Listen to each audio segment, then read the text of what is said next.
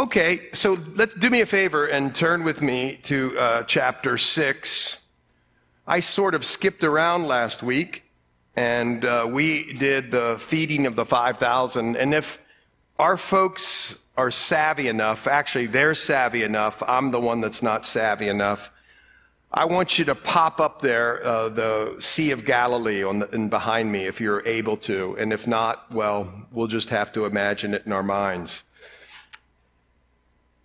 No, the map first, please, the map. And so here's what we're dealing with. I want you to know this. In the book of John, almost all of the book of John, or majority of the book of John takes place in southern Israel, down where Jerusalem is, where Judea is. There's just a little snippet of time, at least in this gospel, where Jesus is in Galilee. And that's where we are today.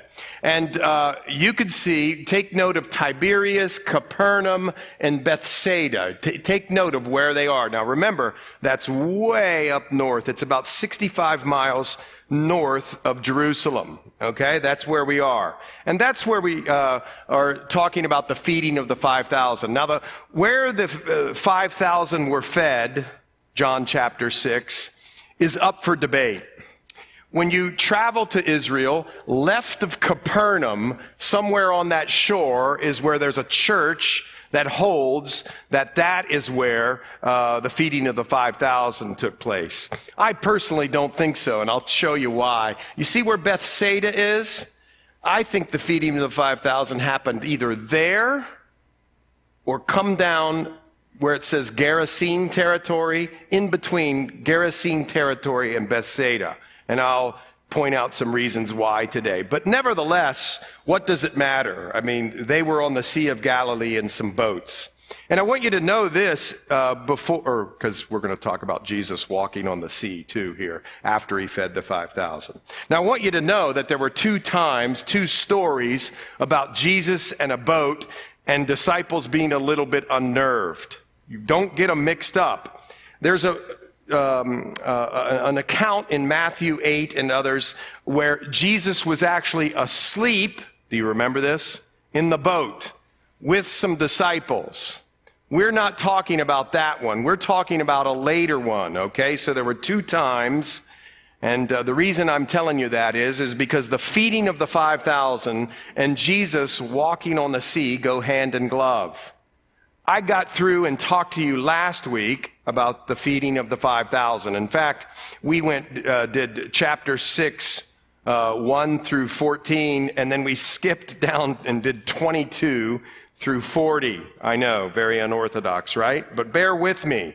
I think it'll be good. I want you to remind you that there are several levels of the book of John. It's not a chronological history of the life of Jesus.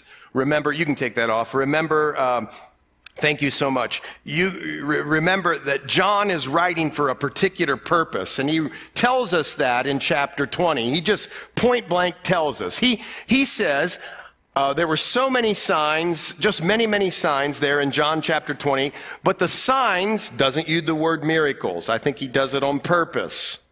The signs are there so that you and I and all who read this, the Word of God, will believe in Him as the Christ. And that they will believe that He's the Son of God. He's the one who was predicted in the Old Testament prophecies, and He is God's Son, or the God's Son, the Son of God. And that's what we believe as we give our entire life to Him. He tells us in John chapter 20 exactly why He's writing the book. But see, this book is different than any other book or any other gospel. The others are called synoptic gospels. This one doesn't focus so much on what Jesus does and taught. That's what they do in the synoptic gospels. This gospel is more who Jesus is. And thus we picked the sign of the eagle to mark our travel through this book, because the eagle is one who can look into the sun, S-U-N. That's what we're doing. We're looking into the sun. We're getting a peek of who Jesus is, not so much what He does. And so John picks several things. He picks 7 or 8 or 9 signs. We've gone through some. He changed water to wine. That was one sign we've already talked about. Healing of the nobleman's son. That was another sign that we've already gone through. The curing of the Bethesda paralytic. That was Xander preaching and teaching on that. Last week we talked about the feeding of the 5,000. And the reason we say they're signs, not miracles, is because when you see a sign, you know there's a truth behind it. Like, for instance, 70 miles per hour. That means don't go over 70. You just know. I mean, it doesn't say it up there. It doesn't say revised code, blah, blah, blah, blah, blah. You do this, you get this penalty. You know, when you see 70 mph, that means something. And what it means is if you're cruising 80 or 90 miles down like you're on the Autobahn, like some of us do, there's going to be people that sit out on the highway and they have hats on and they're really buff and strong and love to play golf, and they will pick you up and take you and give you a ticket. And all that's wrapped up in just this sign. You know all of that just because you see 70 mph in white and black. And that's what's happening in these stories. There's spiritual truths that are behind or underneath these real things that happened. And they're not there so that you and I and we will be enamored with the signs. A lot of people in Christendom are enamored with the things that God gives or does. And by the way, we love miracles and signs. We love them. But the Lord doesn't want to have you base your faith on just the signs. He wants you to return to the Word. The bedrock, the solid rock you stand on, Jesus, the Word of God, so that there's not any weird or inappropriate practices, that you just base your whole Christian faith and life on His Word. Now remember, there's several different levels. There's this signs level, all the different signs, but there are also these great I am statements. See, in Exodus 3:14, God told Moses when Moses was being really squirrely about whether or not to go lead the people, "Look, Lord, I can't do that. I can't even talk. I'll give you a brother." "Well, Lord, I don't even know who to tell them you are." "Tell them I am." The self-existence of God, the self-sufficiency of God, the eternality of God, right there wrapped up in a name. And here in the book of John, you have 7 I am statements. Last week, we encountered the first one. I am the bread of life, Jesus said. And we'll go through the rest of them. There's so many levels. If you start to read, and especially what we're going to read today, if I ever get through this introduction, especially what we're going to read today, there's this thing that the Lord does. It's so merciful and gracious to me. And I wonder if you think so too. And yet it's really sad. The Lord just is real about how many people surrender their life to all that He has for you, and the people that come right up to the brink and don't. And it's just one right after the other, one story right after the other of somebody placing their faith in Christ and somebody mentally maybe even acknowledging who Christ is, but hey, the devils do that. And yet back away and don't follow Christ. And it's so amazing. It's for today. There's several people, I'm convinced, who are walking around thinking they're fine. They come to church, they give money, they serve in committees, they're a Sunday school teacher, they do this, they do that, and there's nothing in the heart, and it's really sad. They've come right up close to who the Lord is, but don't give their lives over to Him. So we're going to see that. So here He's fed the 5,000 now, whether you think it's to the left of Capernaum over there, or do you think it's in Bethsaida or a little farther down the coast on the eastern side of the Galilee, He did this. It actually says in verse 1, and we're not going to go through this again, but after these things of chapter 6, Jesus went over the Sea of Galilee, which is also called the Sea of Tiberias, and Luke chapter 9, verse 10 tells us he went to be alone. But he wasn't alone because they followed him. And we went through this whole thing. He made them sit down. He broke bread, gave thanks, took the little that the lad had, broke thanks, and he gave it to his disciples, and they went out and fed the people, which is amazing to me.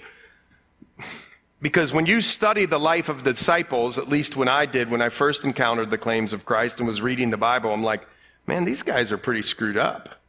I mean, come on. I thought everybody was supposed to be a saint and wonderful and do everything perfect and have a smile all the time and never mess up. But the Lord uses us, flawed humans, who've been saved by grace. And sometimes we make mistakes. And still, look at this, he puts the bread into the hands of the people. It's even better than that. We're going to get to that in a minute. The bread, he says, is him, the bread of life. The Bible actually tells us, and this is astounding, that when we surrender our life to Jesus fully, watch this, we are in Christ. Watch. That is pretty great. It is great. It's equally great. But here it is. Watch this. Christ is in you. I don't know how, I don't know, but it's a mysterious thing. That's what we celebrate some with communion here when we take it. There's this thing that the Bible tells us, we are in Christ. So our position is rock solid, man, in Christ. But wow, Christ is in us. In other words, Christ places the bread, not just in your hands, but in your life. And he says, go out and give it to people. Me. Let me live my life in and through you. For a dark and hurting world. For people who are starving. And that's what feeding the 5,000 is all about. And it's more than that. And we talked about it. And what's beautiful is it's blessed to give. It's even better to give than to receive. And when they were done, they gathered up fragments that remained, so that nothing was lost, and filled the 12 baskets with the fragments of the 5 barley loaves. I'm reading down in verse 13, which were left over by those who had eaten. Just happened to be the number 12 disciples. Amazing. All right, let's look at this real quick as we encounter Jesus walking on the sea. Here's what they say, verse 15, chapter 6, the book of John. Therefore, when Jesus perceived that they were about to come and take him by force, just let that sit there for a minute. It's getting ugly. People don't mind you talking about God, but you bring Jesus into the equation and it gets rough. There's something about that name. Whoever wrote that song knew what he was talking or she was talking about. There's something about that name. It's beautiful and sweet, but it's also convicting, and it makes people feel convicted.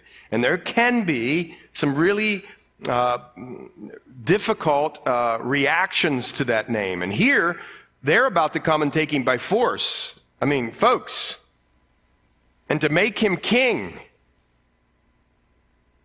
Now, what's that all about? Well, you must know, right? I mean, feeding the 5,000, come on. He took 5 loaves, 2 fishes, and somehow, somewhere along the way, as he was giving thanks, breaking bread, giving thanks to the Father, and passing it out to the people, somehow it just kept coming. I don't know exactly how.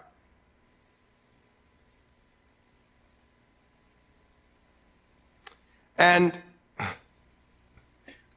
well, I'm going to pause and tell you this. I feel like that same way every week. You know, every week I have that same feeling. You know why? We just bought a building, and we just put a roof on here. And every week I look, and I don't know who gives or anything like that, but I see the numbers. And every week I'm going, oh my gosh, the numbers must be down here. And every single week, they're way up there. And I keep thinking to myself, Lord, how do you do this? It's incredible. And the Lord has given us generous people, yes, but it's his hand, and is it inexplainable or unexplainable? Anyway, either one of those, that's what it is, but only with the Lord. I feel that way every week, and I bet you the people who count the money here feel the same way. I bet it's been an amazing faith journey to see that happen, how the Lord just multiplies all of that so that, anyway, enough of that. But they want to take him by force and make him king. Why? Because there's a Roman oppressor, and they don't like it.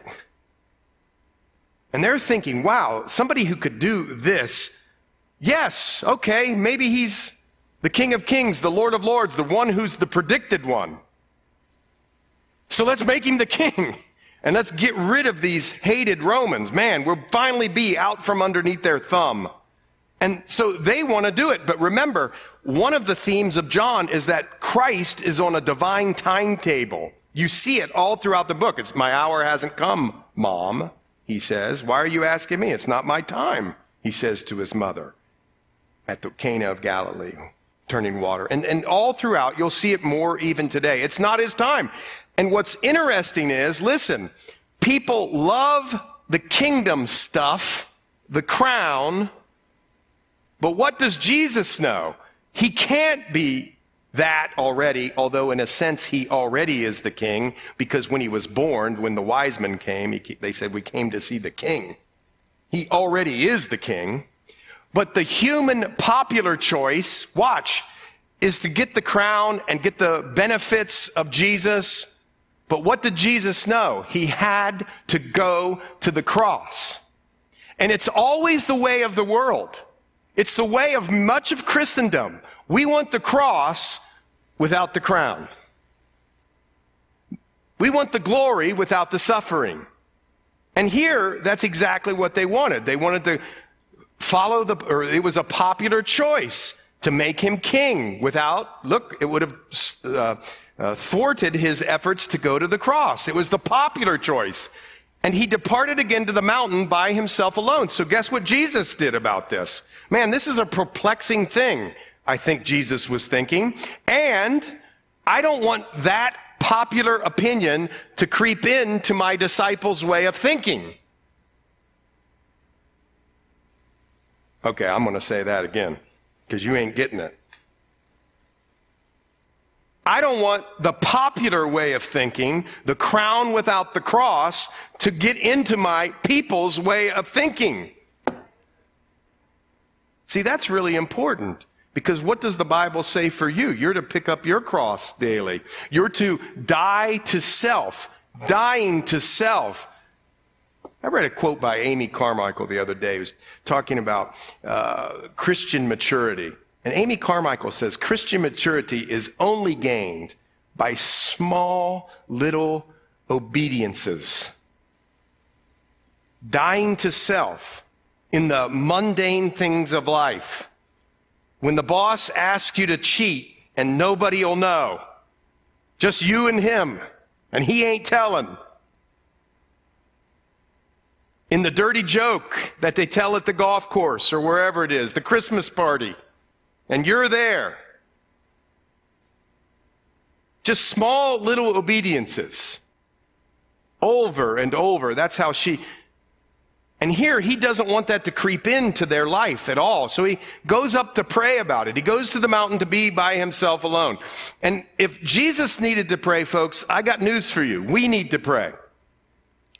Are you perplexed about something? Well, here, do me a favor. Just take your phone and throw it in the ocean, because it distracts you.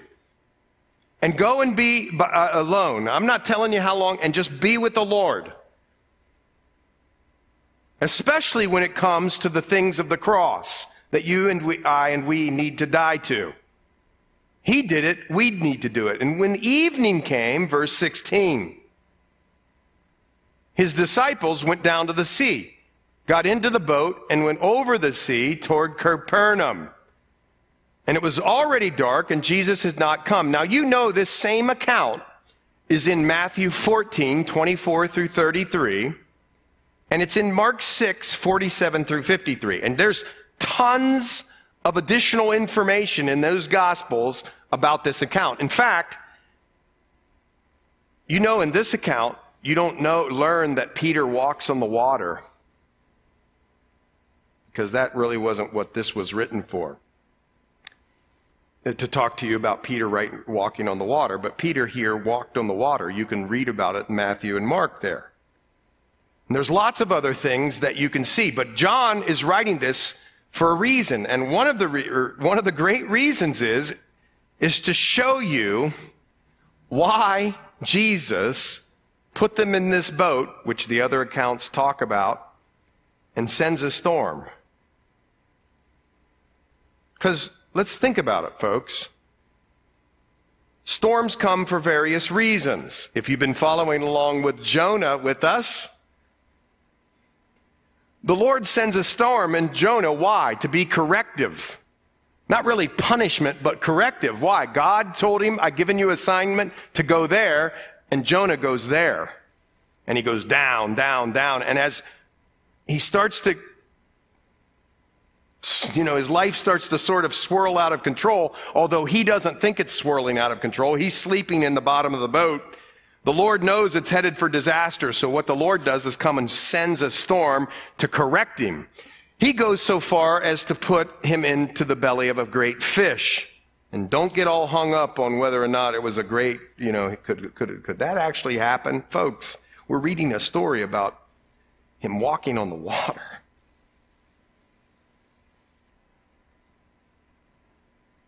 So there's additional information, and you can check it out there. But the one great thing that the Lord is worried about in this one, it's not so much corrective, it is that,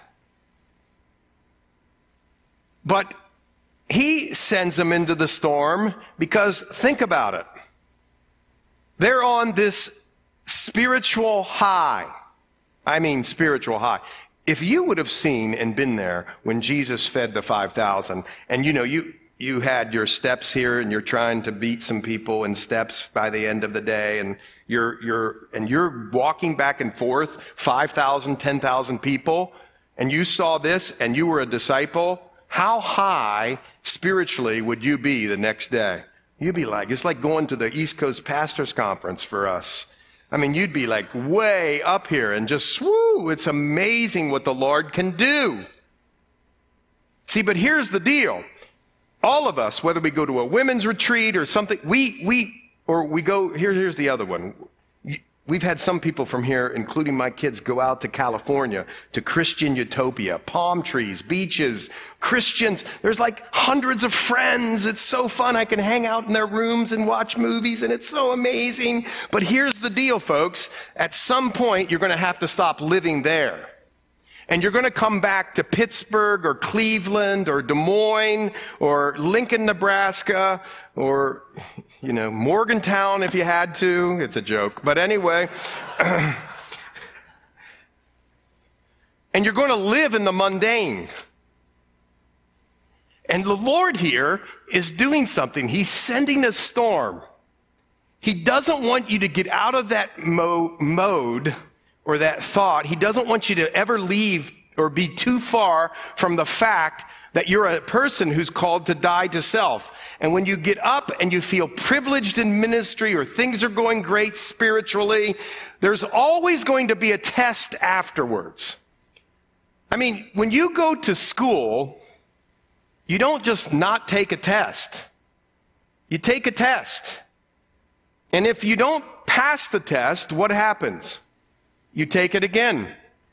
And if you keep failing, you might not get to the next grade, and you're going to have to take the grade over, the classes over. And here, you can think of this. Why does John put this little walking on the sea thing by the Holy Spirit? Why does he pick that out? Feeding the 5,000, by the way, feeding the 5,000 is in all four Gospels. But then he puts this in here because what he's trying to tell us here as we keep reading is that there's always going to be a test of faith. Because the Lord cares so much about you that he wants to walk you through things. You know this in Isaiah 43. He says, hey, when you get caught up in the waters, I'll be there. You might not think I'm there, but I'm there, and I'm walking you through. So look, when evening came, his disciples went down to the sea, got into the boat, and went over the sea toward Capernaum. And it was already dark. You know, the writer's putting that there in purpose. Who are these people in a boat? They're people who are used to being in the boat. They're fishermen. But they go at night and they're scared to death. I mean, here's what they're scared about. And frustrated and angry. And the reason I know that is because the sea arose at night. Folks, if you don't have like massive electrical lights out there on the Sea of Galilee without the city lights, which there weren't then, at 3 or 4 in the morning, and you've been rowing for 4 miles or so, and you're rowing against the wind and you can't get anywhere, and you're an expert fisherman, rower, you're a little unnerved and a little frustrated and probably a little angry. And you might be angry because the Bible tells us that when they had rowed about, verse 19, 3 or 4 miles, they saw Jesus walking on the sea. Why? Because in another gospel, it says he was up on the hills and he was watching them. So think about it. You're on a spiritual high. You're like, Lord, I must be one of your chosen favorite people. I mean, you sent me to the men's retreat. You sent me to the East Coast Pastor. I've been to the Bible college. Oh my gosh, so fun to go out to the beach and hang out with my friends. It's like, you know, what's the guy's name with the girl? Anyway, from Disney, the Disney show when we were young. But anyway, I mean, just beach blanket bingo type stuff. And you're just, I mean, oh yeah. Well, when you were young.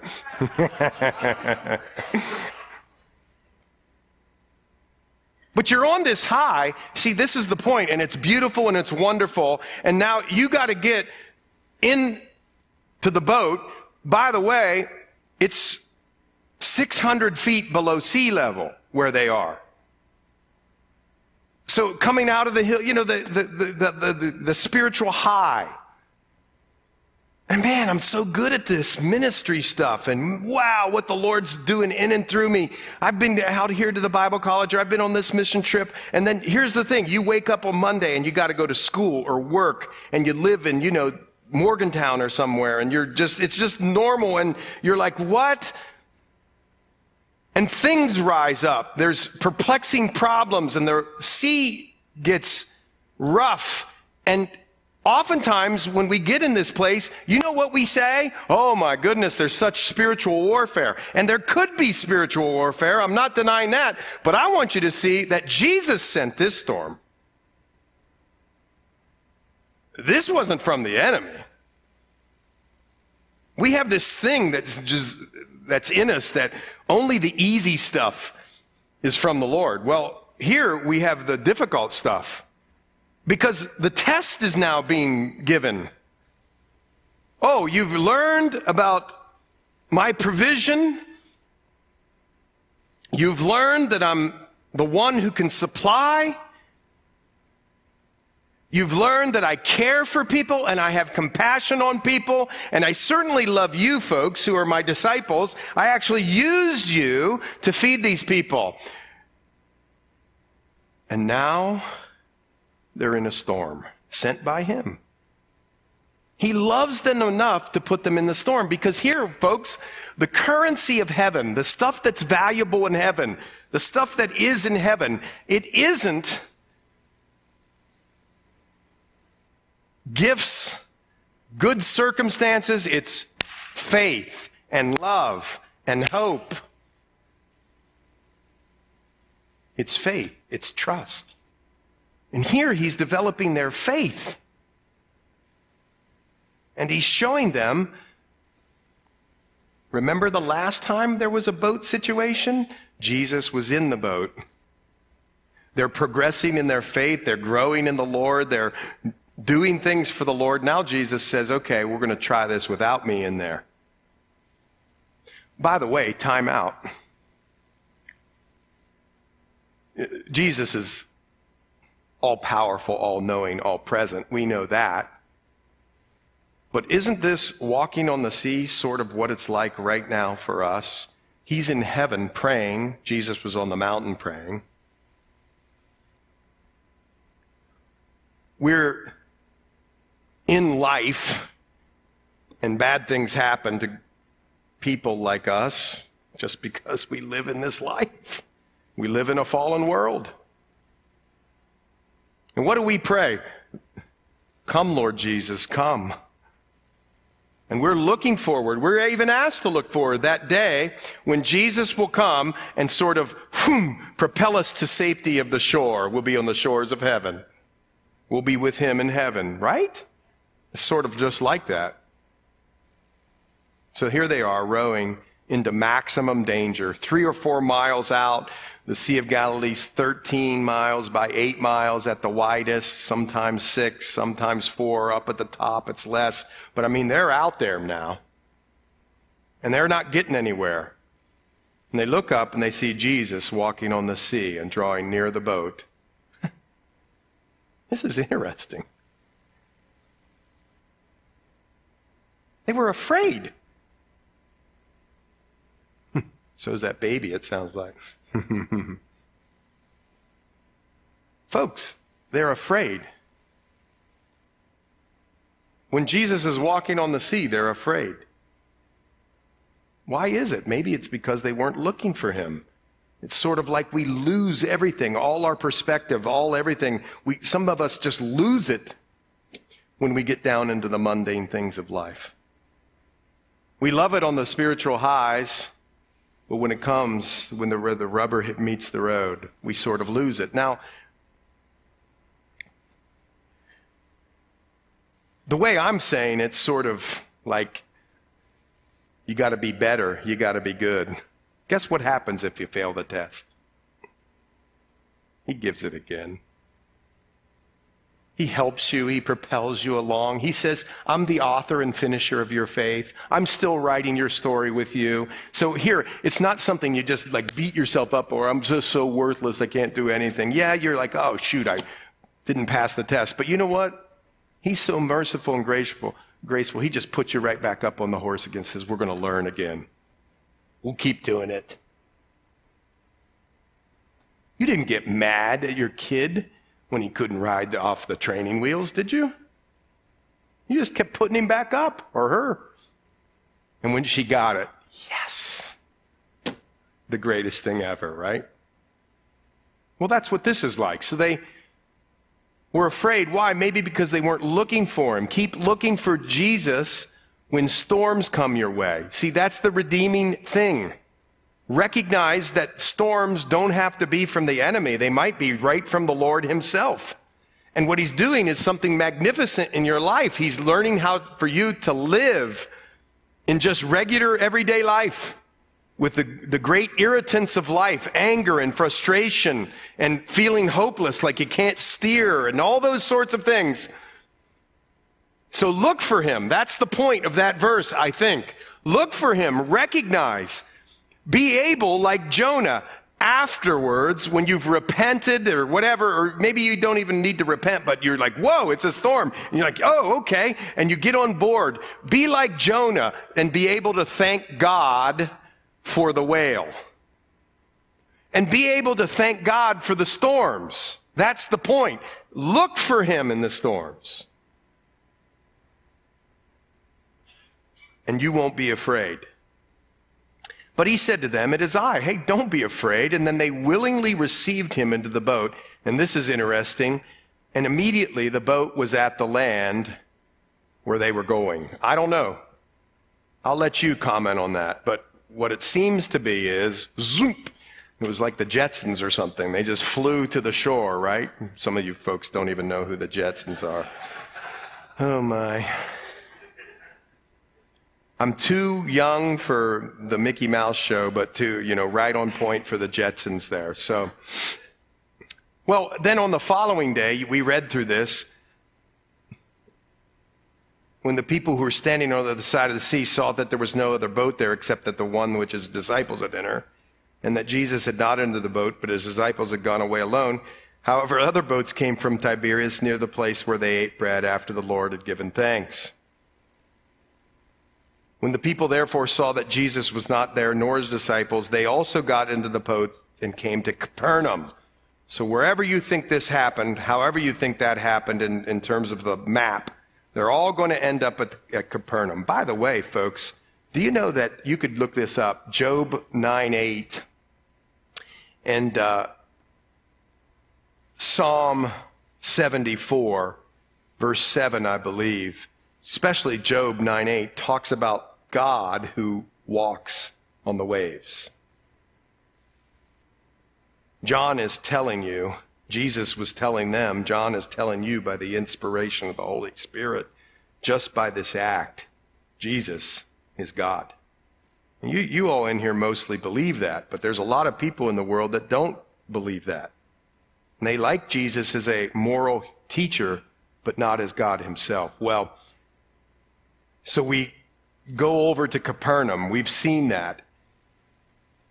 We went through this, and I'll read you a couple highlights. Jesus, verse 32, said to them, "Most assuredly I say to you, Moses didn't give you bread from heaven, but my Father gives you the true bread into heaven."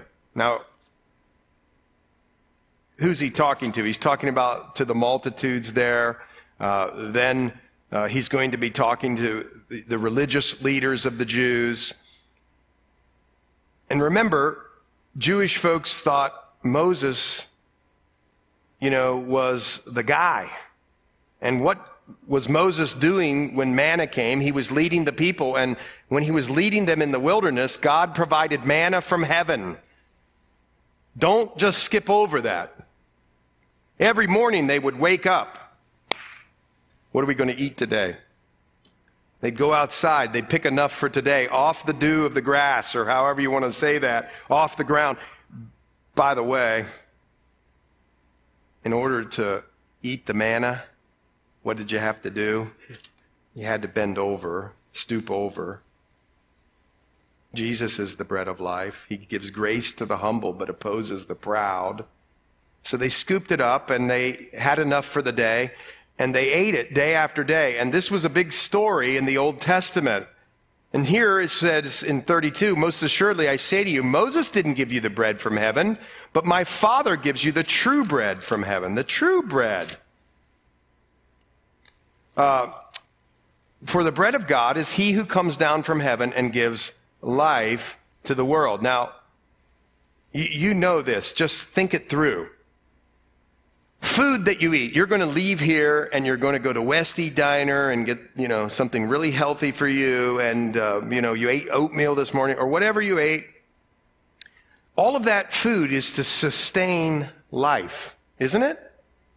I mean, if you don't eat food and water, you're going to not make it too long, correct? But see, Jesus tells us here, and he's told us several times, that he gives bread that doesn't sustain life. It births eternal life. You see, he's trying to say here that I am the manna from heaven, I am the bread of life, but the quality of the bread they were eating and the quality of my life is way different. There it was used to sustain life. If you take of me, you'll have, it births eternal life. And they said to him, "Lord, give us this bread always." They're still sort of focusing on the material. And Jesus said to them, "I am the bread of life. He who comes to me shall never hunger, and who believes in me shall never thirst. But I said to you that you've seen me, and yet you don't believe. All that the Father gives me will come to me." I want you to see something here. You want to know whether God saves or does man come to God? Well, the answer is yes. Divine sovereignty versus human responsibility, and you read this verse and you can't be intellectually honest that they both come together. Are you kidding me? Just read it. The Father gives me. Anybody the Father gives me will come to me. There you go. The Father gives all saved people to Jesus. And the one who comes to me, it's right back to back. God gives people to the Son, but the people have to come to Jesus. Am I reading it wrong? Well, anyway. I will by no means cast out, for I have come down from heaven, but not to do my own will, but the will of him who sent me. It's always Jesus' will. This is the will of the Father who sent me, that of all he has given me, I should lose nothing. You feel lost?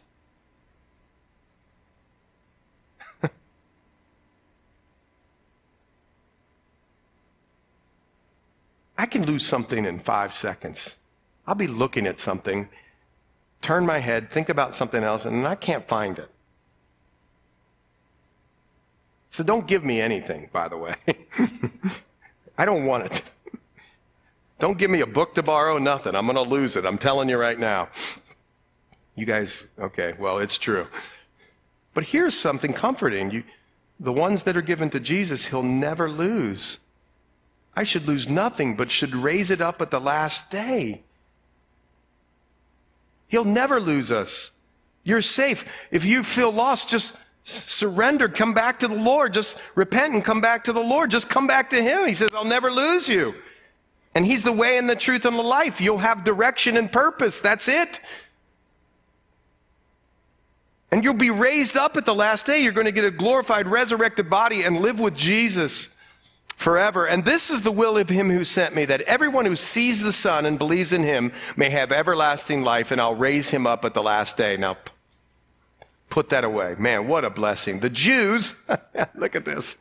It's like you're going to see disbelief, faith. Disbelief, faith. So the Jews come to him then and complained about him. Can you imagine?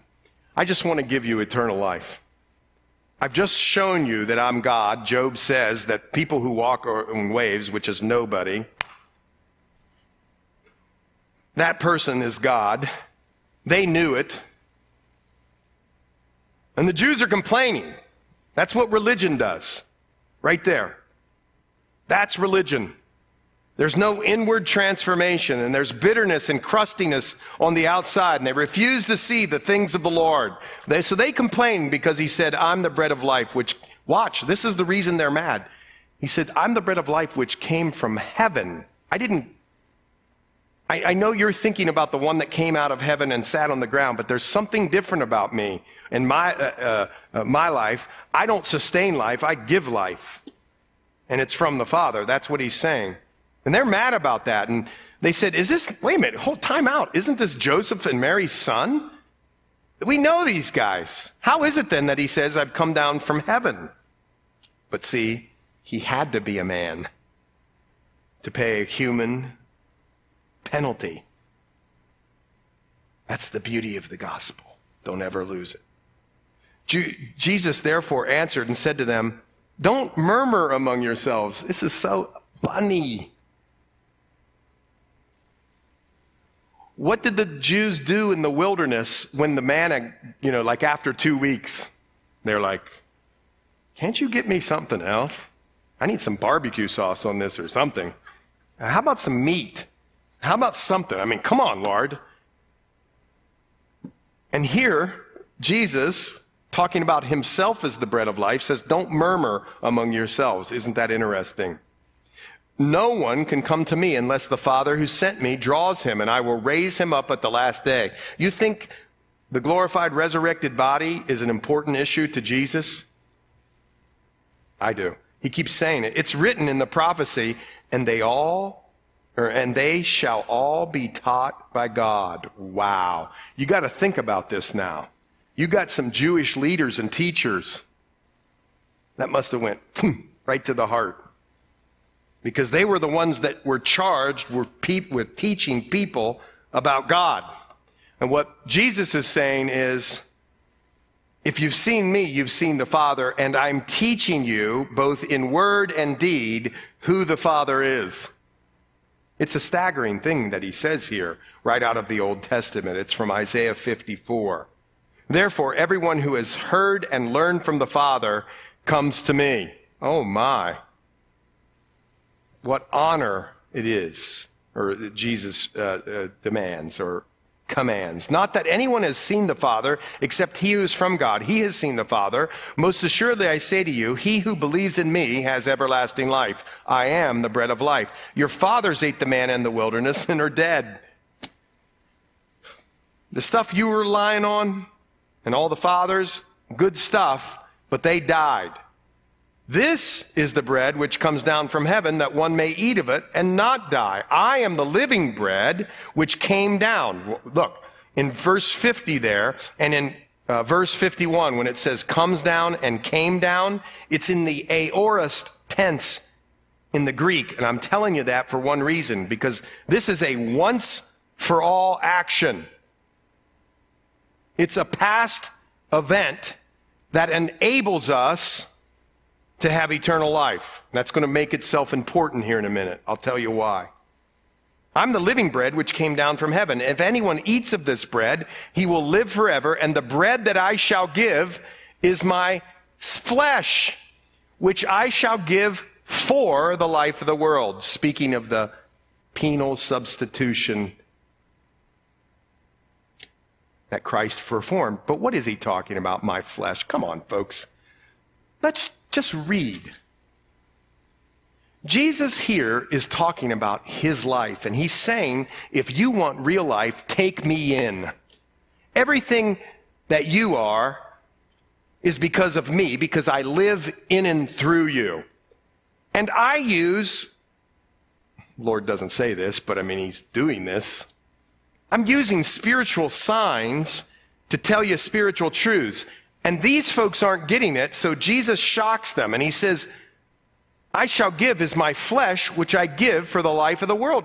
What's he speaking of? I mean, come on, you don't have to be a genius to know this. He did give his flesh for the life of the world. He put it up on a cross.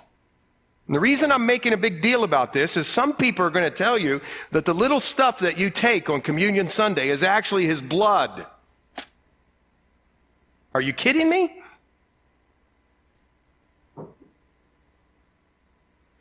The Jews therefore quarreled among themselves, saying, how can this man give us his flesh to eat? The point of all of this is just like several times already that's happened. Watch. They're getting mixed up in a spiritual explanation by Jesus, and they're not understanding. So Jesus said to them, most assuredly I say to you, unless you eat the flesh of the Son of Man. They're misunderstanding this. And drink his blood, you have no life in you. You got to realize, right? You know this, right? You know this, that the Old Testament law said you had to drain the blood out of an animal. You couldn't drink blood, folks.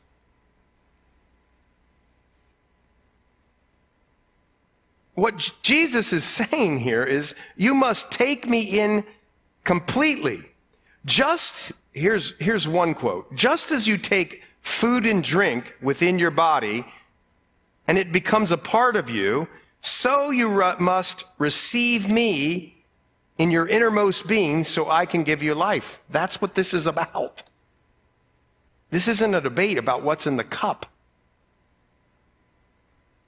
You got to take him in. Just as you take food and drink within your body, it becomes a part of you. So you must receive me in your innermost being so I can give you life. This is a way to say how intimate it is to be a follower of Christ. And that's why, here, I'll stop here in a minute so you can get the glazed look off your face. But that's why I always say, and I got saved by the back of a magazine. But that's why I always say you can't just read them in the back, or you can't just read the back of a magazine and think you're saved. This is talking about something way more drastic. And by the way, I use the magazine. But it's talking about something way more drastic. You're taking all that Jesus is into your life. You're counting on him for everything. And you're giving your life back to him in service. That's what this is about. It's this thing in which You're receiving eternal life and being raised up the last day. For my flesh is food indeed, it says in verse 55, and my blood is drink indeed. He who eats my flesh and drinks my blood, watch this, abides in me. You're going to be an abider, and I will be in him. I circled that in my Bible. That's so beautiful. He's in you.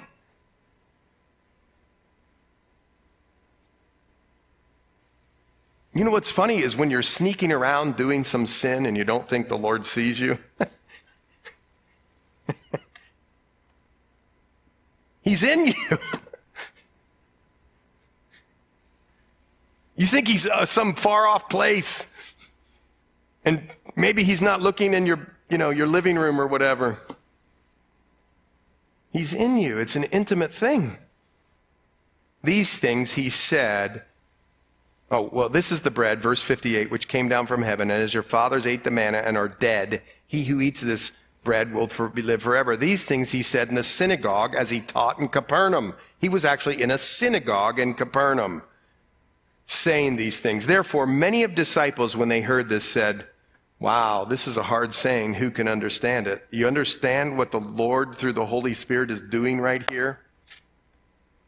You're seeing, watch this, you're seeing people come right up to the brink. But when Jesus says the hard things, they're like, not that, man. I just want the buffet of Jesus. I want the good stuff, the prosperity and the suits and the nice cars and the watches. I want all that. I want the prosperity. You give me the prosperity, but you call me to die to myself or call myself a sinner, I'm out. That's what these people are doing. Many of his disciples, folks, these are disciples. These are followers. These are followers of his. Learners of his, when they heard it, they said, this is a hard saying. When Jesus knew in himself that his disciples had complained about this, he said to this, wow, the Lord, man. So spiritually provocative, graceful, and truthful. Oh, does this offend you? Tell me about it. Does this offend you? Why would this offend you? Here, tell me about it. Well, he's pretty direct. I think in a way, much more loving way than me, but he's direct. What then if you should see the Son of Man ascend where he was before? It's the Spirit who gives life. The flesh profits nothing. The words that I speak to you are spirit and they are life, but there are some of you who do not believe. Isn't that interesting? What then if you should see the Son of Man? You're balking at this? Wait till you see when I ascend to heaven. Or somebody tells you I ascended to heaven. For Jesus knew from the beginning who they were who did not believe and who would betray him. And he said, therefore, I have said to you that no one can come to me unless it has been granted to him by the Father. Of course, he's confident in his Father's plan. From that time, many of the disciples went back and walked with him no more. Is that one of the saddest verses of the Bible you ever heard? Then Jesus said to the 12, what about you guys?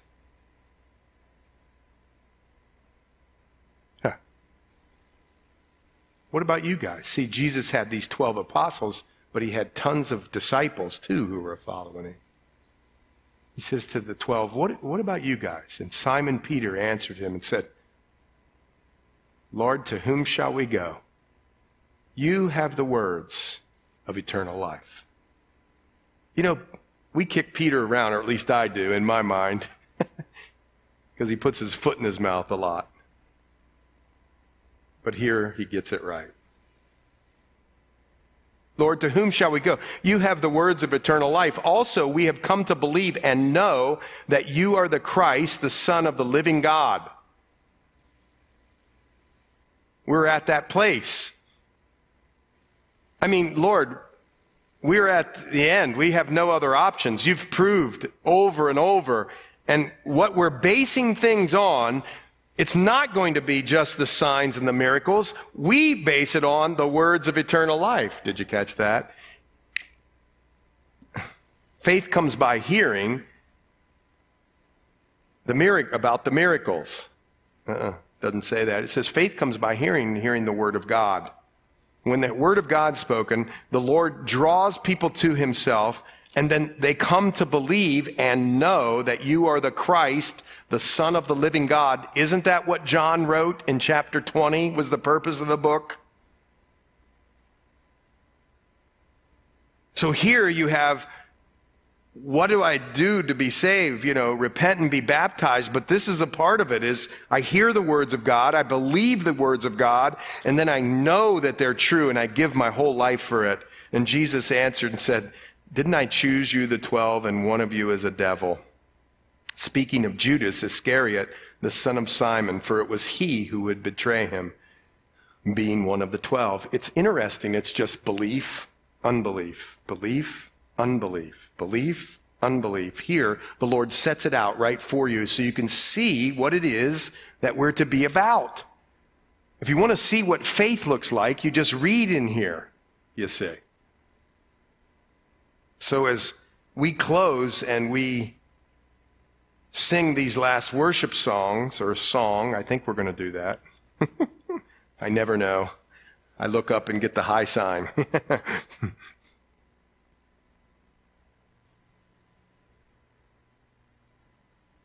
I just want to remind us, folks, that storms aren't necessarily from the enemy.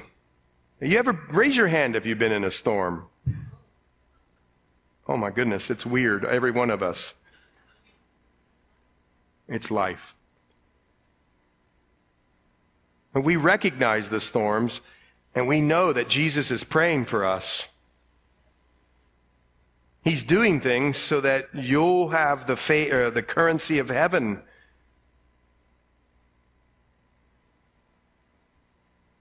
To trust him more. That's the privilege of life. And really, it speaks of Christian maturity as we mature. Faith is easy when it makes sense. But what about when it doesn't? Is God still good? Yes, he is. Let's pray. Well, Lord, we thank you for this afternoon, and we thank you for your eternal word, Lord.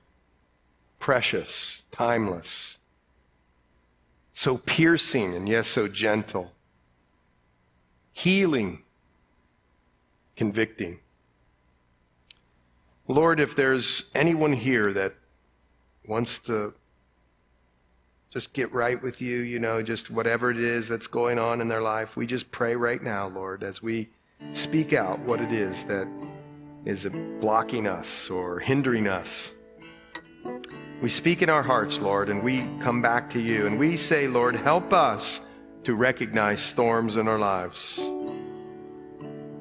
Lord, help us to be people of faith, even when we feel faithless sometimes. Thank you for these amazing tests that show us how to navigate life with you.